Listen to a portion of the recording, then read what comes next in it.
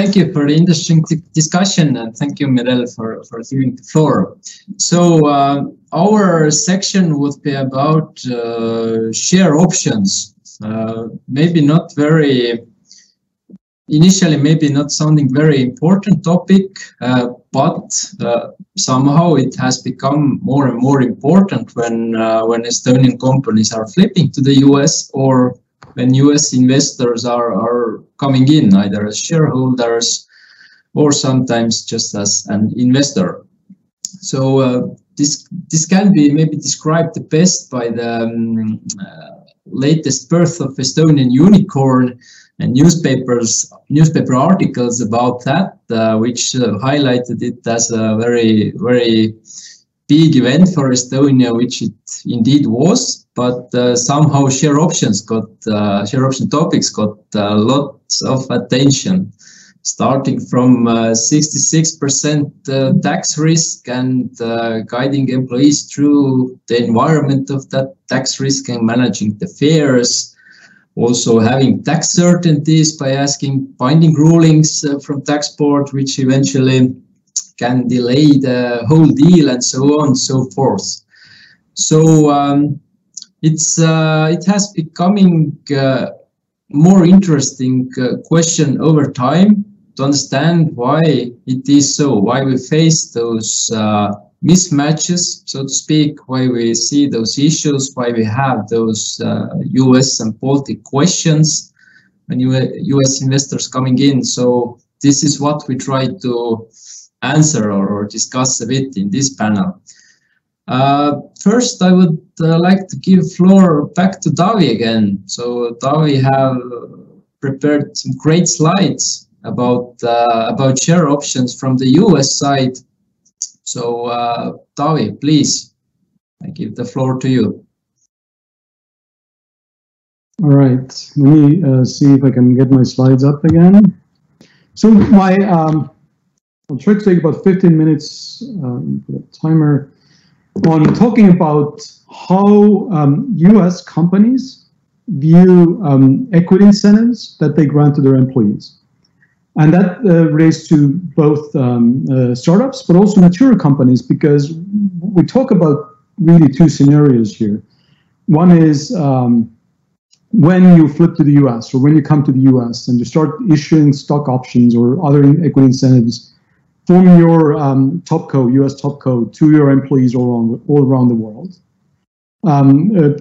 Because the feature of having a US parent company means that your equity incentives, your options or other incentives are going to come from the US parent company.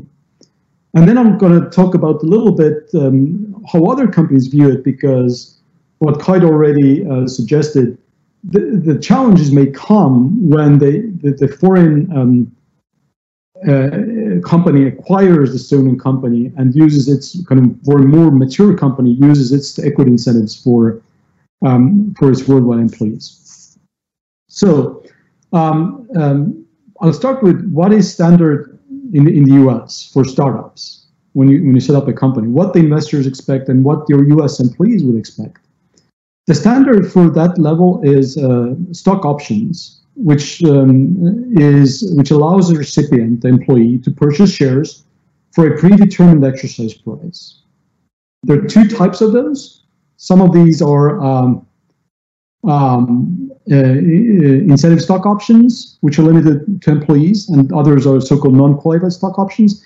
On paper, they look very similar, and the difference is in tax consequences. ISOs are different. Have different tax consequences for both employees and the company.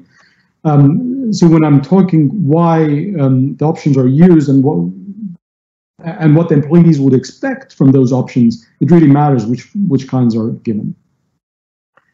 The other alternative that startups use, especially in very early stages, are restricted stock. And I'll get there shortly.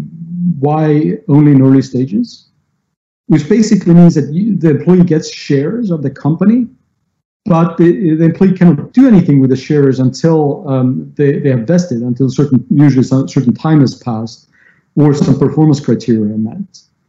But then once the vesting has occurred, the employees will actually become shareholders without any further action. I mean, they are shareholders already when they grant them, but they can actually have the shares free and clear, so to say. So investors in the US, startups, usually expect startups to set aside a certain percentage of the capitalization table for those equity incentives to employees. I put here 10 to 20%. There is a fair amount of variation depending on where you are. West Coast equity incentive pools tend to be significantly higher than Midwest or East Coast equity incentives.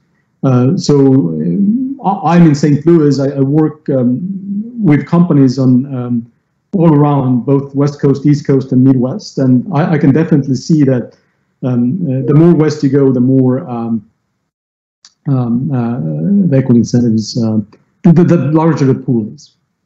All right, let's go to the next slide. So when stock options are given, there are some very standard terms that startups are expected to use for granting stock options. They are memorialized also in those in this package of 5 main investment documents, so-called MDSA forms, where investors say that your stock options have to meet those following terms. They're usually time-based vesting, 4-year vesting schedule with 1-year cliff. Investors hate accelerated vesting provisions, meaning that if the company sold in year 2, the employee should not get shares worth of 4 years of vesting. They very often do, but if the acquirer wants to roll over some of those options, then the acquirer has the chance to do it and keep the vesting schedule for the old options in place. Next one is what is maybe one of the bigger differences between US and what I've seen in Baltics is in the US, the exercise price of your normal stock options has to equal at least the fair market value of a share of common stock on date of grant. It's heavily driven by tax rules. It relates to deferred compensation rules. I'm not going to go into too much detail why that is the case, but we'll touch on a related point shortly. So when options are granted, the companies are expected by investors, at least past the very earliest stages, to obtain an independent third-party valuation opinion, so-called 409A valuation, that establishes that what the fair market value of the share of common stock is. I mean, obviously, it's just an opinion. But why it's important is that for IRS, the tax authorities, the IRS will defer to that valuation, and they will say, okay, you have satisfied this rule. If your exercise price is lower, just nominal value, or even just a cent lower than the fair market value, it brings with it tremendously bad tax consequences. And when investors do due diligence with you, they usually will, one of the questions is, can you share all your 409A valuations with us? Just to make sure that you've done it. And then they will compare the option agreements to make sure that the options have been granted at that value. The options have a 10-year term. Often you must exercise within a certain time period after termination of employment. It's required for incentive stock option treatment, but very often all option holders are required to do it. Usually it's a 3-month period. That is changing and has changed. Many companies are being more generous to their employees, saying, okay, we don't force you to exercise, because exercising an option means that, and we'll get there shortly as well, you at least have to pay the exercise price. But even worse, in many cases, you also have to pay taxes, at least for non-qualified stock options. So those 3 key terms are used for US employees, and they are very standard. For employees outside US, many companies prefer, and many investors prefer, the employees to have the same terms. Companies typically do use supplements to their the planned equity incentive plan to provide for any country-specific terms or country-specific rules. I know Estonian option agreements that I've seen always have something about the 3-year holding period. and how to deal with these. I've heard there are different rules in different other countries. I've had an Israeli subsidiary where the Israeli employees have to deposit their options in a trust, and the plan has to be registered with the Israeli tax authorities. So we would, in the US plan, with the Israeli council, we would then adopt certain specific rules for Israeli options to get the favorable tax treatment there. All right. So how are the options taxed? Because here is where, both for the startups, but also upon acquisition, we run into difficulties. So on all stock options, there is no income tax on grant or vesting, so long as they meet those deferred comp rules, the fair market value, the exercise price, and so forth. So incentive stock options are not taxable even upon exercise, so there is no tax even when you exercise. Although what the US does is there are so-called alternative minimum tax rules that ensure that high-income individuals don't pay too little tax. And exercise of incentive stock options are taken into account in that calculation, and you end up actually potentially paying taxes on exercise of all stock options through those special rules. And when you sell the shares that you have exercised and have held those for at least 1 year, you get very favorable capital gains rates, tax rates, which are currently either 15 or 20%. If your income is very low, it's even zero.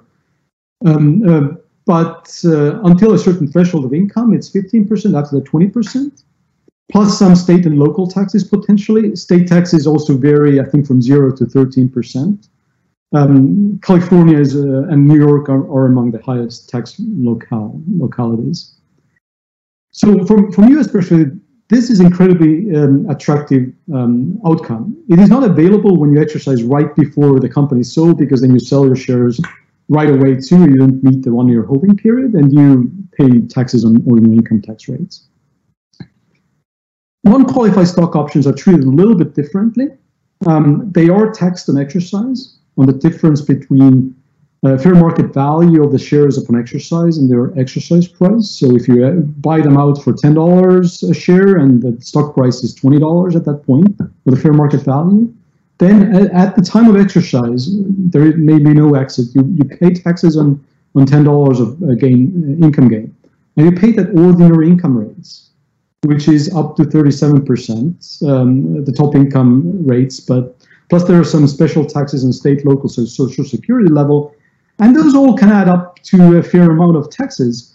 I think the California rate here is also the 13%, and there can be a few percent of local, plus some special social security taxes, so they add up pretty nicely. Going back to the capital gains rates, I underlined they're currently 15 to 20%. I think it was last week when Joe Biden revealed his kind of tax proposal for this administration, and they the current intent is for those with an income over $1 million, for that rate to go from 20% to about 40%. So is that set in stone? No. And with 40% plus 30% state plus some percentage local, you end up being in the 60% range that you see in Estonia, I guess. Now you think, oh, nobody makes $1 million, but think about that. If you exercise at the time when those options are also sold, it could really, your company has become a unicorn, you could actually make $1 million that year. You never know, right? So, but the key, and as I understand, at least a big difference to Estonia is, if you exercise a year or two and you have incentive stock options, you may have no tax whatsoever for at all.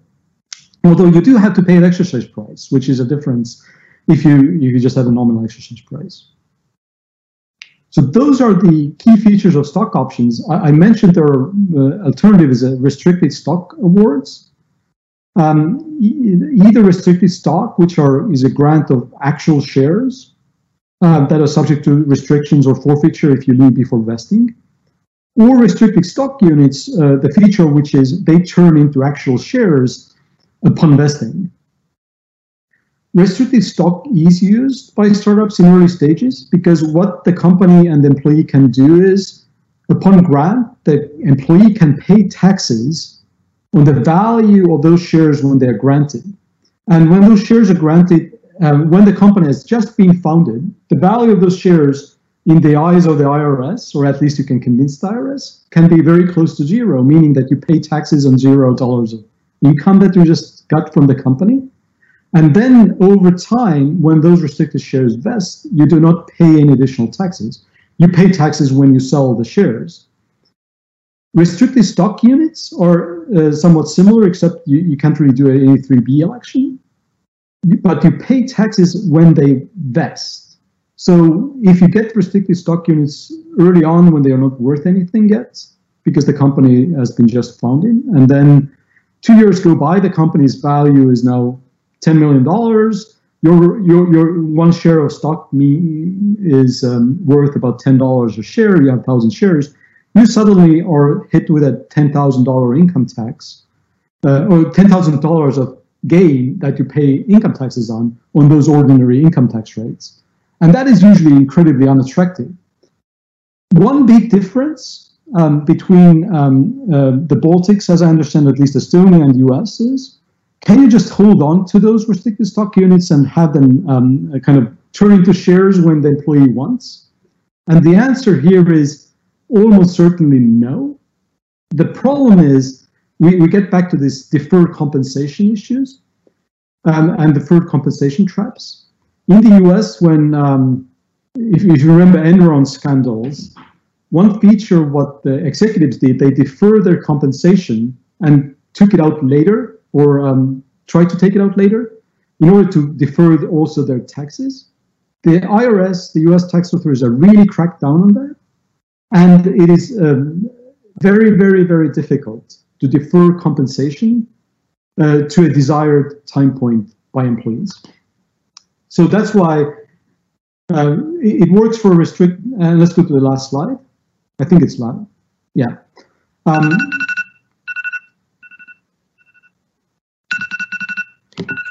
All right. So the incentives like restricted stock units, they are not often used in startups because they are taxable upon vesting, and people don't really have money at that point to pay the taxes.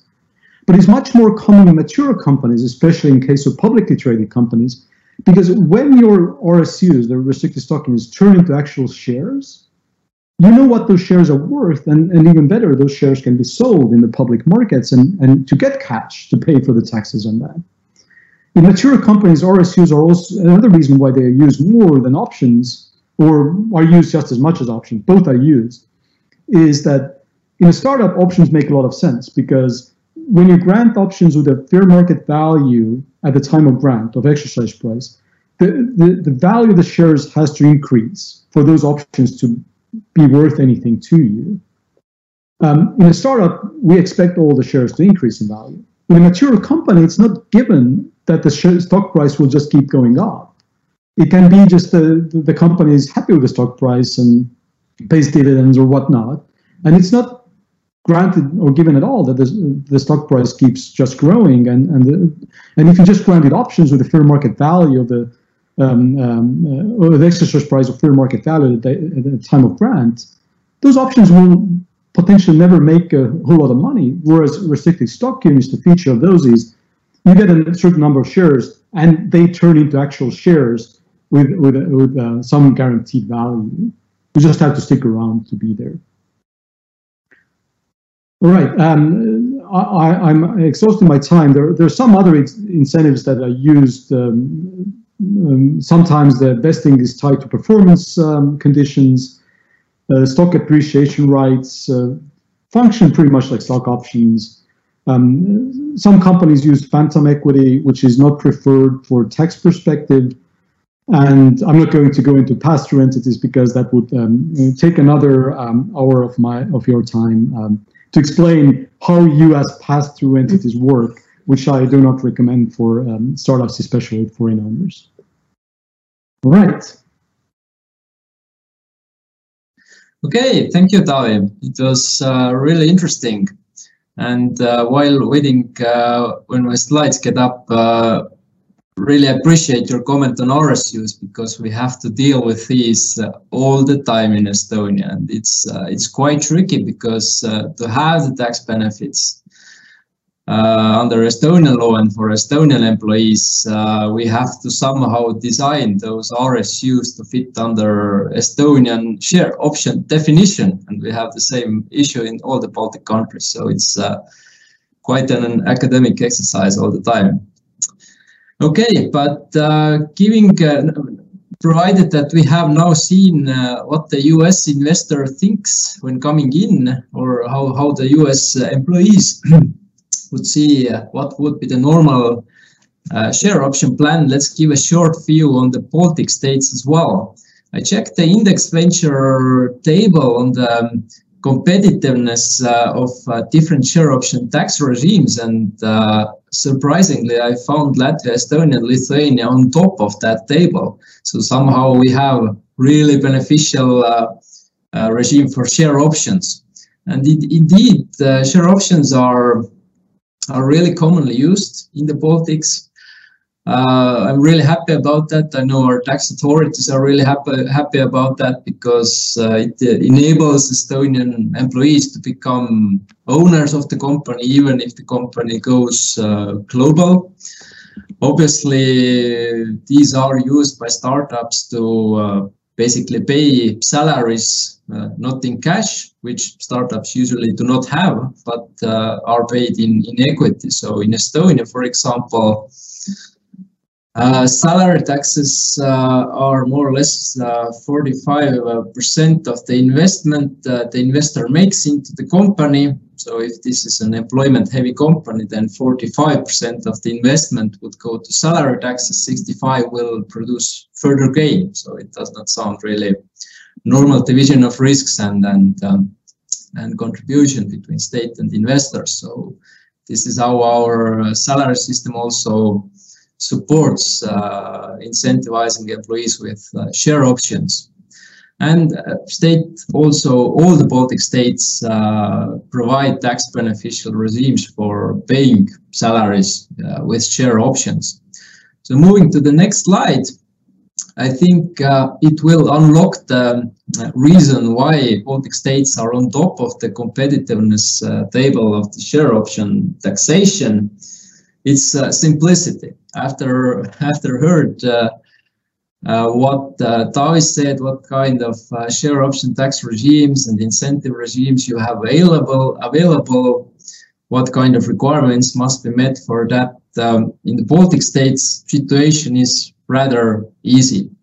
So in all countries, private and public limited companies can give share options, also in Latvia. So this change was made recently, which is interesting compared to the US, is that when we talk about exercise price, it is quite common that the exercise price is zero or something slightly above the zero. For example, the nominal value of the capital increase, which is done when the options are issued. It's not fair market value in most of the cases.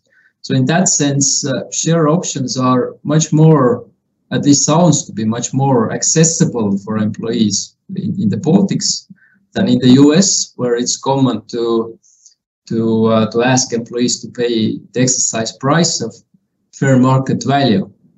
So exercise price is basically like a buy-in price for the employee, and if you don't have the money, then in Estonia it's quite typical that you can afford the share options. In the US, it may be a problem. And what's the main incentive in the Baltics? In all three countries, if you wait long enough with exercising the share options, you can get the shares without any taxes. In Latvia, it is 1 year, so it was reduced some time ago from 3 years, I believe. And in Estonia and Lithuania, it's still 3 years. So you have to wait for 1 year if you hold Latvian share option. or your employee in Latvia who holds share options in Latvian or whatever companies, then you fall under Latvian tax regime. And if you wait 1 year, it's exempt from taxes upon exercise. So yeah, as you can see, Latvia has got the lead in the Baltics, at least from the tax benefit side. But happily, Estonia is considering also some, or at least the community is considering to propose some changes. And I got some ideas from Taavi's presentations where we can get the lead again in Estonia or Latvia. And yeah, as it is in the US, then upon the sale of shares, we have the normal capital gains tax. Now, the issues we face when the US investors or new owners come in does not occur usually when the old Estonian stock option plans are kept. So there may be questions about option pool, tax risks to be mitigated, but that's more or less it. But the problems usually start when the option plans are rolled over from Estonian plans to the US plans, and then it gets really interesting. So from the last slide, I have made a small table on that, which should demonstrate where the difficulties kick in. So please put on the last slide. Yeah, the most common issue we have seen in the Estonia, and I understand from colleagues that also in other Baltic states, is that if the plans are rolled over, then usually these are rolled over to RSUs or some performance stock units. So what we have to do in the Baltics is somehow try to fit the RSUs and PSUs and all other stuff under the definitions of share options we have here in the Baltics, because we don't basically use other types of equity-based incentive schemes here. Phantom options are sometimes used, but these are taxed as salaries, so not much point to use these. And obviously we have this 3-year exercise rule because of the tax exemption period. In the US, as we heard, it often can be 4 years. So again, we have to change the terms of the option plans, and it raises again questions whether you can do it without triggering the restart of the waiting period for tax exempt exercise, and what other difficulties it may bring. And basically this relates to also the thing that we have to somehow accommodate RSUs under our share option definitions. And yeah, I think the most practical issue we see is change of exercise price from 0 to fair market value. So this is really something which can make options, or at least exercising the options, less available for employees. And yeah, setting aside maybe the technical stuff like having formal requirements to sign the option agreements in a specific way, like in Estonia we have digital signature requirement. In the US, I believe it's more flexible, so that's yet again another issue we have to usually deal, how to sort of organize the grant of options and also rollover so that we meet all those formal signing requirements.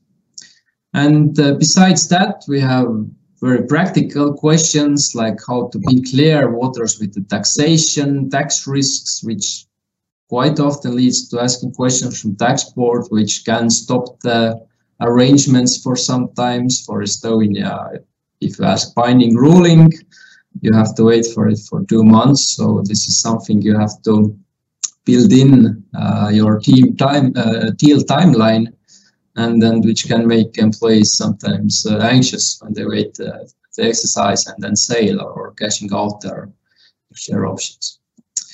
Okay, so that is sort of a bird's eye view on the Baltic side, how we see share options, and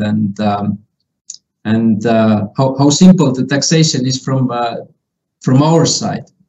Now,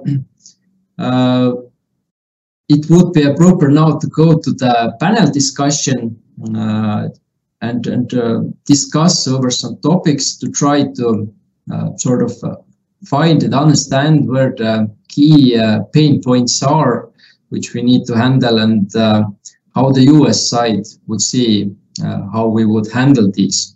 And in this panel, I would welcome again Taavi, quite obviously, and we have also Jānis Taukas, who is tax partner of Sorainen in Latvian office, and also our regional head of our tax group. So Jānis, can you hear us? Everything is well? Yeah, thank you. Hello. Thank you, thank you. Team was off yesterday, some global issues, so just checking to be sure. Okay, so going on with the discussion and the topics,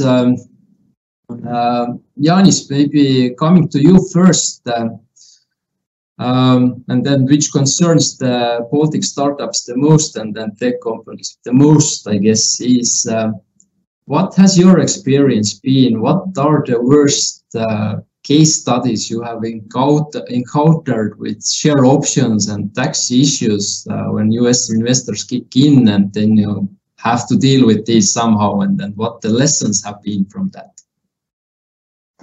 Yes, Kaido, thanks. I think if you, on the face, it seems very simple, but if you want to get rid of the very complex US tax issues that Taavi just told us about, then basically what you need to have employees really working in the Baltics, and then you have tax treaty protection that those people will be taxed in the Baltics, not in the US.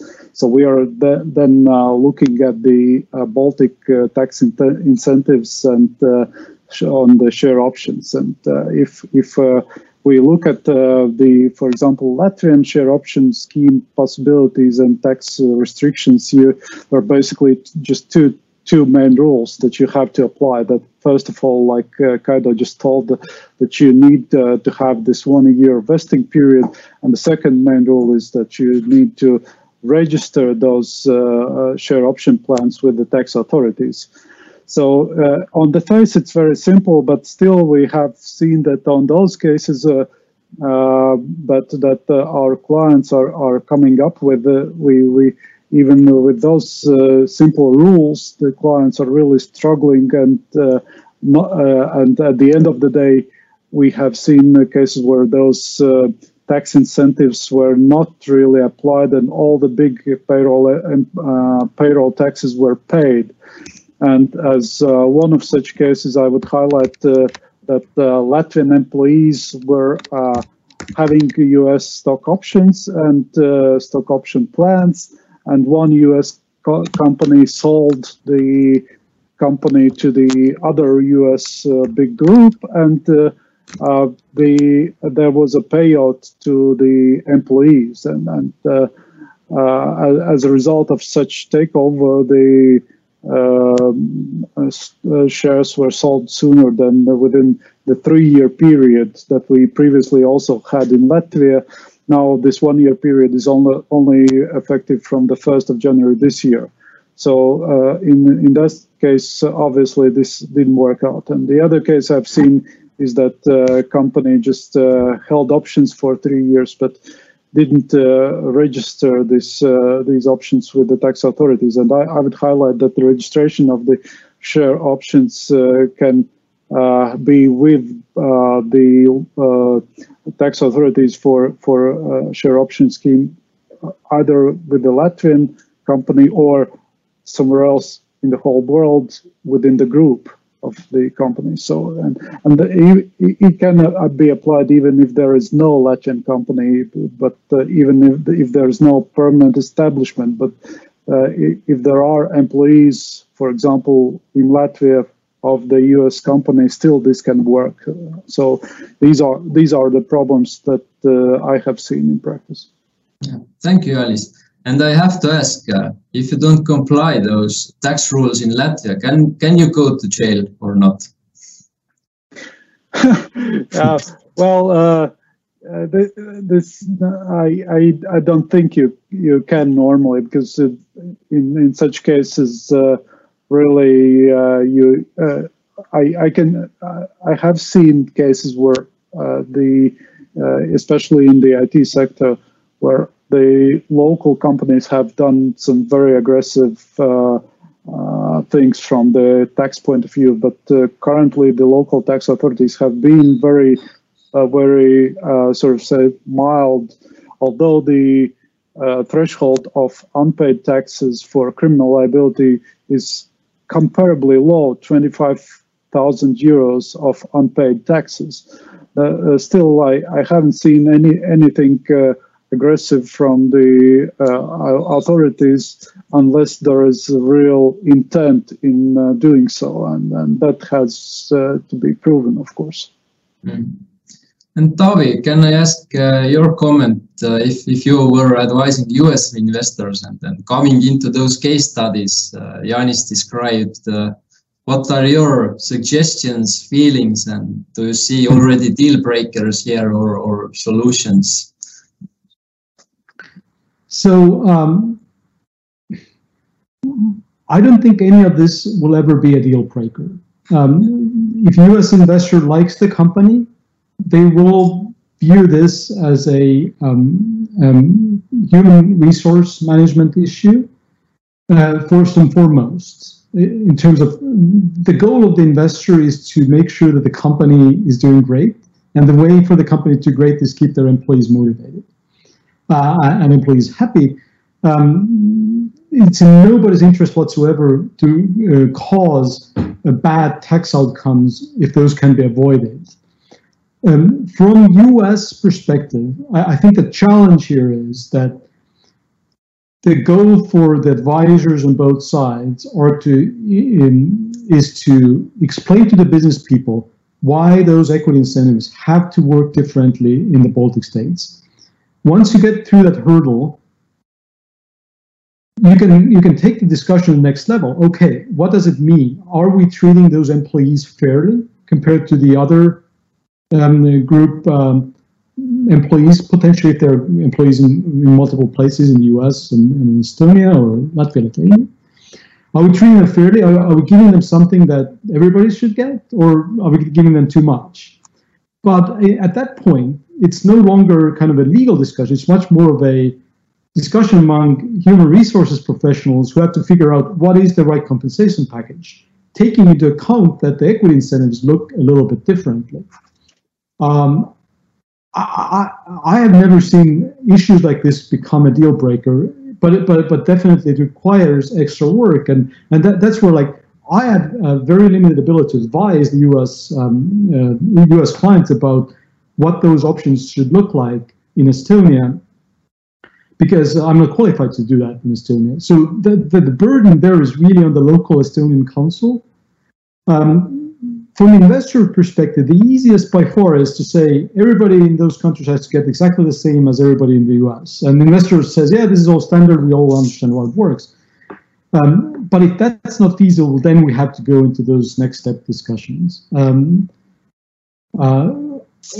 don't have a great solution to this. I think this is a discussion that needs to transform from a legal to a human resources or kind of people management discussion. What is the right compensation package, taking into account what is feasible?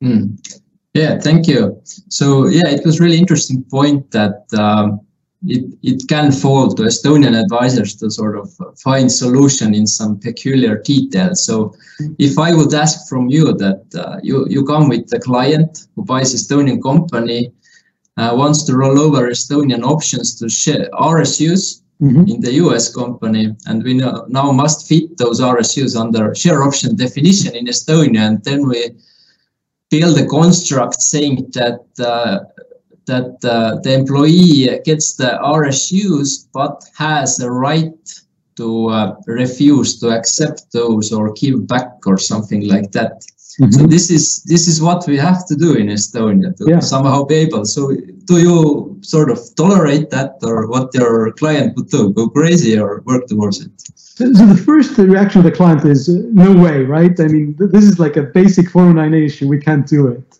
because this is deferred comp rules, and you get hit immediately with 20% excise tax plus immediate taxation of all your income, whatnot. But then that's kind of maybe the first direction that, and I had this recently discussion with Investor Council, where they were like, oh, so how do your options work in Estonia? I explained, in that case, we really tried to just fit them under US rules, and it worked. The Estonian options actually can work as US rules work. So, but then the first reaction after that is, well, they are not US taxpayers. Why would we care? Why would we care about deferred compensation rules? Because they're never going to pay those taxes because they're not US taxpayers, as Janis said, right?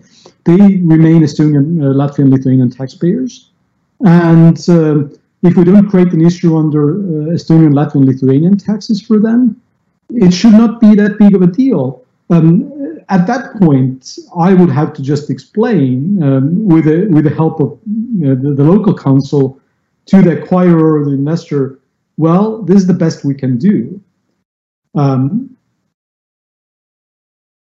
The one difference is kind of the exercise price, the RSU difference. The other thing is, well, then they will say, well, in US, everybody gets stock options. I guess if in US, everybody gets stock options, but that's not the case here. Why do the Estonians get a nominal exercise price? I mean, but that's the people management discussion. Why would Estonian employees have the right to defer their tax hit where the US employees cannot do it? But again, that's a HR discussion. Say, well, in Estonia, we just have to do it because otherwise the company gets hit by 60% tax. And then every business person will say, I don't want to get a 60% tax hit, right? Yeah, sounds logical.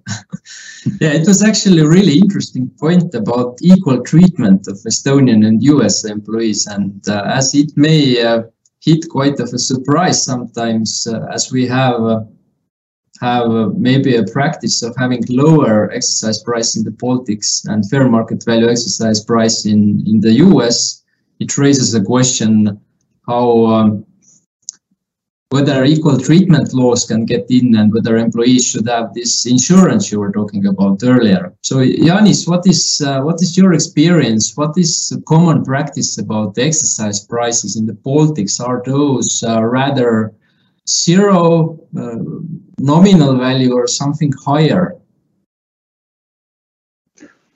Well, I think mostly it's quite similar to Estonia, so that the employees really get either zero or very nominal price for exercising, and then once they get the shares and then sell the shares, then they are paying 20% tax on capital gains. So that's the whole benefit. So I wouldn't say we have any different approach. Yeah, it sounds really like Estonia. I guess it's driven also from tax part, because we don't have anything related to fair market value either on grant or exercise like it is in the UK, for instance, where we have those EMIs and so on. Okay, but Taavi, can you comment my question I had about this equal treatment, whether it would be actually an issue if Estonian employees have different exercise price than US employees under the same plan, maybe? Is it something you have to be insured against? Yeah, I don't think so. I mean, being located in Estonia versus US should not be a ground for a differential treatment claim. It could cause more of a management issue. I mean, the US employees may be unhappy if Estonian gets a different benefit or better benefit, but the systems are so different. There are other things that are different as well, and that has never, in my experience, given rise to a big legal concern. I mean, US employees don't have the benefits that Estonian employees do. Estonian employees can be fired only on certain grounds, and they get severance payments. US employees are at will. There are many differences in the employment systems, and that usually, I have not seen that become an issue yet. Okay, great. I'm happy to hear that, because yeah, if Estonians would have to start pay fair market value all the time, it can get tricky. I can assume. Okay, Jaanis, coming back to you, and I think it would be our last discussion point. Based on your experience and then from this discussion, what do you think? What local companies, startups, tech companies can do better with their share options to be prepared for having US new owner and having the new plan to which the old plan will be rolled over and facing the issues? So what can be done better to be prepared? Well, it's a very broad question, but definitely I think that judging from my experience, I can see that if the Latvian businesses or Baltic businesses want to look for bigger foreign investors, they have to do their homework and prepare the companies that everything they do is by the book, and there are no local problems with the taxation, like we have seen that sometimes it has been almost a deal breaker, that the local tax structuring has been so aggressive that basically the tax guys who are advising the foreign investor are scratching their noses and thinking what to do with this, and really raising some issues, not only eyebrows regarding the possible criminal liability and this kind of stuff. So this is one. The other is look for opportunities. Currently, I think there is a big unrealized potential of using these share options in the local markets, and so the companies can be much more successful in using these share options incentives. There are special incentives for startups now made much broader in Latvia since September last year, where basically if to special counsel the innovation has been proven, that then there's a possibility of only 10% payroll taxes, which is huge benefit currently, but not very popular for some reason. I think for a reason that the startups were actually have an obligation to have a venture capital investment, which is not a mandatory requirement now for applying these tax incentives. So and from beginning of this year, there are different classes of shares available on for limited liability companies. So I think just look around and use the existing opportunities, and then many can be more successful. Thank you, Jaanis. And then Taavi, what thoughts you have about or what recommendations can you give for Estonian startups, like one or two, how to be more prepared for this US investor coming with their own share option scheme? And now when you have heard our issues. I wish I had an easy answer, because you have to juggle your Estonian rules already and anticipating a potential US investor or US acquirer. When the acquirer can come from anywhere, it can come from Sweden or UK or Finland or whatnot, or from other Baltic places.